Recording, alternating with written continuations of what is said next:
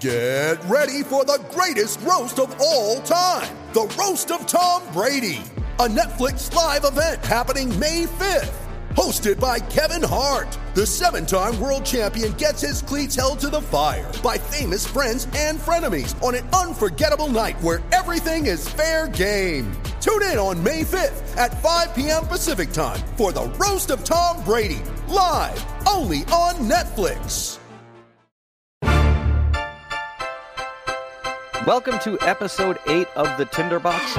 We are the podcast for Matchsticks and Gasoline, the Calgary Flames website for SB Nation. We are doing another version of Team Takeover today. I am Mark. We are talking with Kara from Arctic Ice Hockey about the Winnipeg Jets as the Flames and Jets prepare for the Heritage Classic tonight in Regina, Saskatchewan. Kara, thank you so much for joining us. You're welcome. We had some scheduling issues on my end, but I'm glad we were able to finally settle this down so you can give us and Flames fans the lowdown on the Winnipeg Jets. First thing, Jets season so far, I looked at the record. Was it 5-6? How you guys feeling about the Jets so far? It's predictable. Their defense is absolutely not what you would want to start an NHL season with. And that is not including the whole Dustin Byfuglien thing.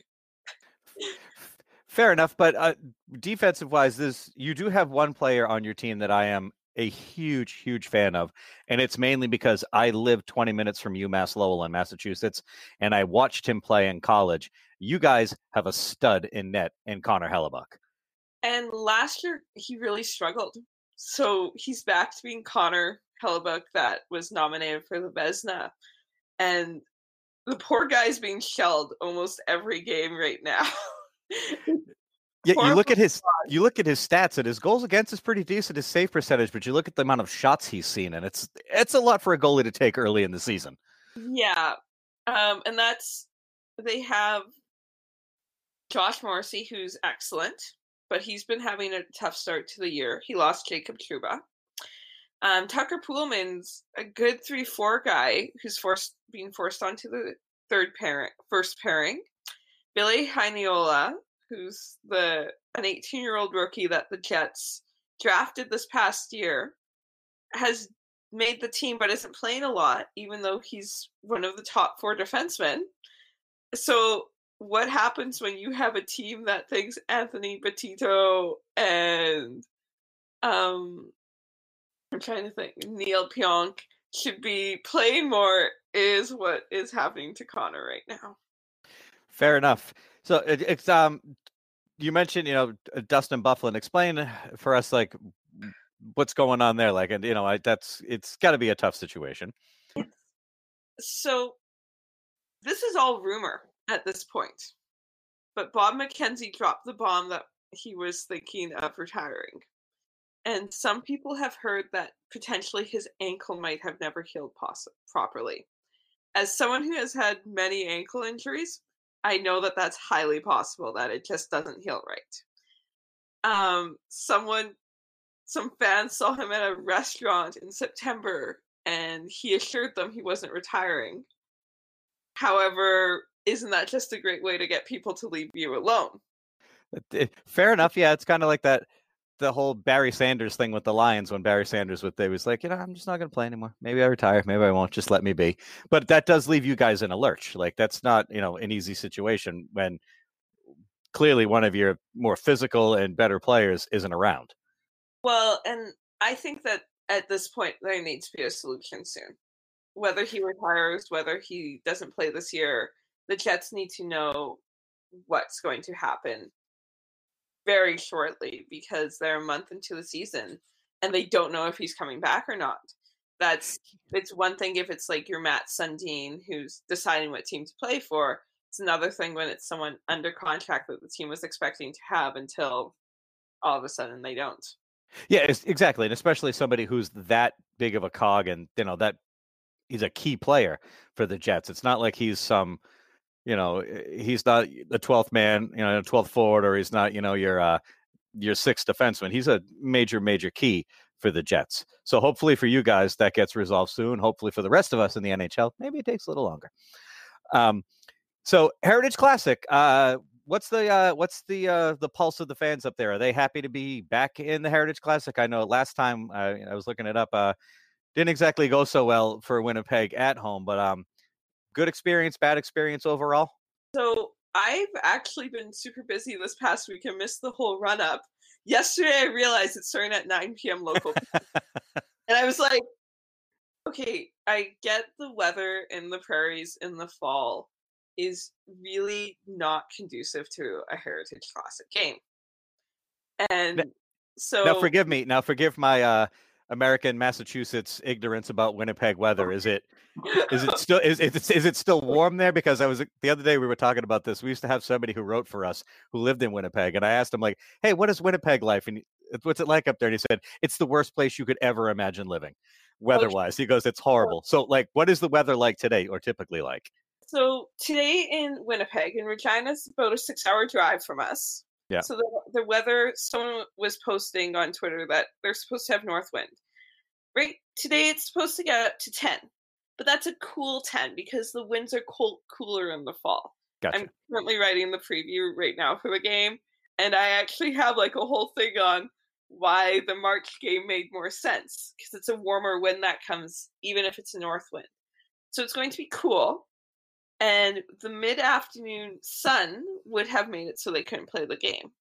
Someone jokingly said that, but it's actually true. The mid-afternoon sun would hit the ice and they'd have glare issues. So it makes sense on that front that they're playing at night. Now, correct me if I'm wrong. That happened last time, right? When the game got delayed, because then that was in Winnipeg last time, correct? Yeah. So the sun. All right, that makes sense. Okay. However, we now have the whole issue. It would also be a cooler sun than it was in March. We have the whole issue of the game is starting at 9 p.m. here, 8 p.m. local time in Regina. So kids are going to be up. If you want to take your family and you have a little kid, it starts at past their bedtime. Listen, I'm just outside of Boston. It's 10 p.m. here. It's like at my bedtime, past my bedtime. Like I was like, play it in the afternoon. But then again, I don't understand where the sun, that whole setup up there. But I know when they did it in Calgary last time, it was miserably cold. Like, I get the whole thing. It's really cool to have these outdoor games, but I don't think the prairie climate and the sun movements and everything are made for them. Look at this. I just learned something about Canadian weather. Thank you. You totally schooled me on that because I was trying to figure out like timing and, why are they doing it this time of year and, everything else. Because it seems like, the Heritage Classic should be like a winter game, not like an early fall game. But winter sounds like it would be even worse. So. It depending on the month, you might hit, it's minus 30, wind chill of minus 40. Yeah, I think that if I remember correctly, it was like minus 25 in Calgary when they played the game at I think it was 8:00 at night in Calgary in February. So not exactly the smartest of decisions.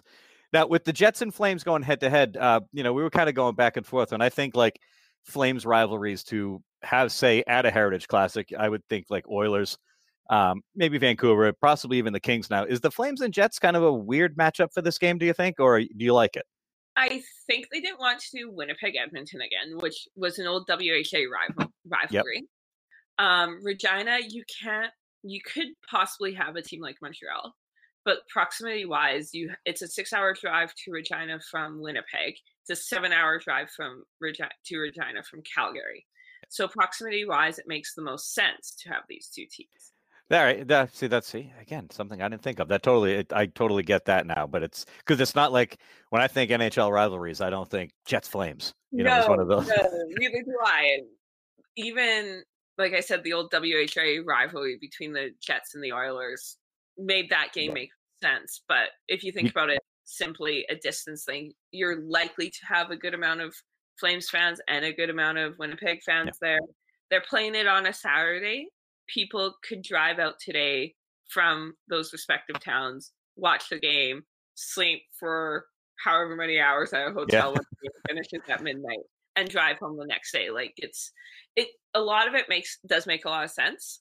Yep. But it just seems odd if you don't know Yeah, if you just looked at it on paper, you're like, Calgary, Winnipeg, really? We actually have two of our writers, Michael and Gordy, and a couple of their friends hopped in a car from Calgary and are on their way, or I think they got there last night. They were going to the game. And they had mentioned, they're like, oh, this is going to be a fun ride through the prairie. I was like, anything to look at? They're like, yeah, no, it's just flat. You can just see straight across the country. You can drive in one shot from Winnipeg to Calgary in 13 hours. Yeah.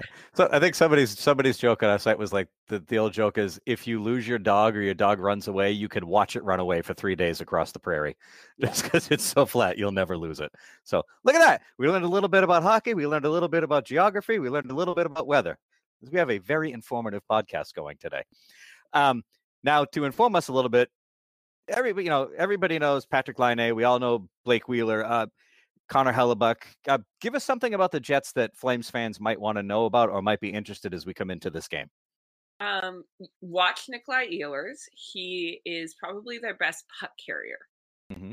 And without him doing zone entries, the Jets look lost at times. He's someone who I actually think is underrated on the own team. Andrew Kopp is someone who doesn't contribute a lot of offense, but somehow when he's put on an offensive line, looks great doing it. He looked fantastic before Brian Little came back from an injury. He was helping drive plays, keeping the puck going, being strong defensively as the second line center. It's an odd person to put there, but when you think about it, he succeeds there. If he plays tonight, no one knows. Billy Heinola is a delight to watch. Fans wouldn't know him that well because he's brand new to the league, has sat quite a bit, but he's a nifty Finnish defenseman who makes the Jets better. And he won't play, but the Jets' backup goalie is someone else who Flames fans would know, Laurent Brossoit, who's been quite strong for the Jets when called upon. Excellent. Cool. I know it's definitely another one of those teams. Like we've been doing these podcasts bouncing between teams. Like we've been talking with, Red Wings fans and who else did we reach out? We spoke to somebody else out east and it was like, because, sometimes you don't have that constant matchup. So it's nice to hear a little bit, the Flames fans now have some information or some players to look at as we head into this game. Now, the final thought we could take on this whole thing is one of the more exciting parts about the Heritage Classic or even the Winter Classic or any of the outdoor games is every team gets a special uniform or a special jersey, something. And personally, Adidas has been driving me nuts with the two color uniforms, like when the Flyers and the Penguins played and it was yellow and black and orange and black and they were just ugly. Like our big fear with Calgary was, oh my God, the Flames are going to have just a plain yellow and red uniform and they're going to look like someone mashed a mustard and ketchup bottle together and put a uniform on them. How thankful is everybody in Winnipeg that you guys went Jets uniforms and didn't do something crazy throwback like an Atlanta Thrashers jersey for this thing? Okay. So I wish they actually had gone with the classic Winnipeg jerseys all the time. But can you imagine how great it would have been if we had Atlanta Thrashers and Atlanta Flames? If we had done a double Atlanta, that would have been fine. Because those Atlanta Flames uniforms are awesome. Those Thrashers things were just, oh my God. I personally, I think one of the worst uniforms to ever enter the league. I think we need that because that would have been a really fun way to have the Winnipeg Calgary game played off is the two Atlanta teams. Yeah. Jerseys. The two failed Atlanta teams playing in the middle of Canada. in a town that's something like 300,000 people. It would have been amazing. Right. I love the classic Jets jerseys. Yeah, I think it's a great looker. It harkens me back. It reminds me of being a kid, watching, when I used to watch hockey, I grew up in Massachusetts, so I always had the Bruins games, but we also had a channel called Sports Channel, which would broadcast Hockey Night in Canada and everything else. So I got to see all that stuff. And I love those old 80s uniforms. I think every team should get them back. Well, and the Jets new ones are fine. I mean, they look fine. Yeah, no, they have a nice color scheme. I like those. Jets jerseys are just they hold up really well. Like some other teams' jerseys don't hold up that well, but the Jets ones still look really good, and the coloring's so nice. But yeah, if they had done the double Atlanta, I would have been down with it. Fair enough. That's a good take. See, NHL, Adidas, you missed an opportunity to put two Atlanta teams in the middle of the prairie and play hockey at 8 o'clock at night. Fantastic. Anything else you want to add before we get out of here? Hopefully the ice holds up. Hopefully no one freezes there, and the game is watchable. I think most of that will happen. Those are all three very valid points and very valid concerns. Kara, thank you so much for joining us. We really appreciate you coming on and talk a little Flames and Jets before the Heritage Classic tonight. Yeah. All right, guys, you have been listening to The Tinderbox. We are the podcast for Matchsticks and Gasoline, the Calgary Flames website for SB Nation. We were just speaking with Kara from Arctic Ice Hockey, home of the Winnipeg Jets on SB Nation. You can find them on Twitter at Arctic Ice Hockey. Don't forget the C. I always do that when I try to tweet you guys, and I always mess it up. And you can find them at www.arctikicehockey.com for anything you need to know about the Winnipeg Jets. Don't forget, you can download this podcast on iTunes, Spotify, and Google Podcasts. Thank you, everybody, for listening, and good luck tonight to the Jets and the Flames.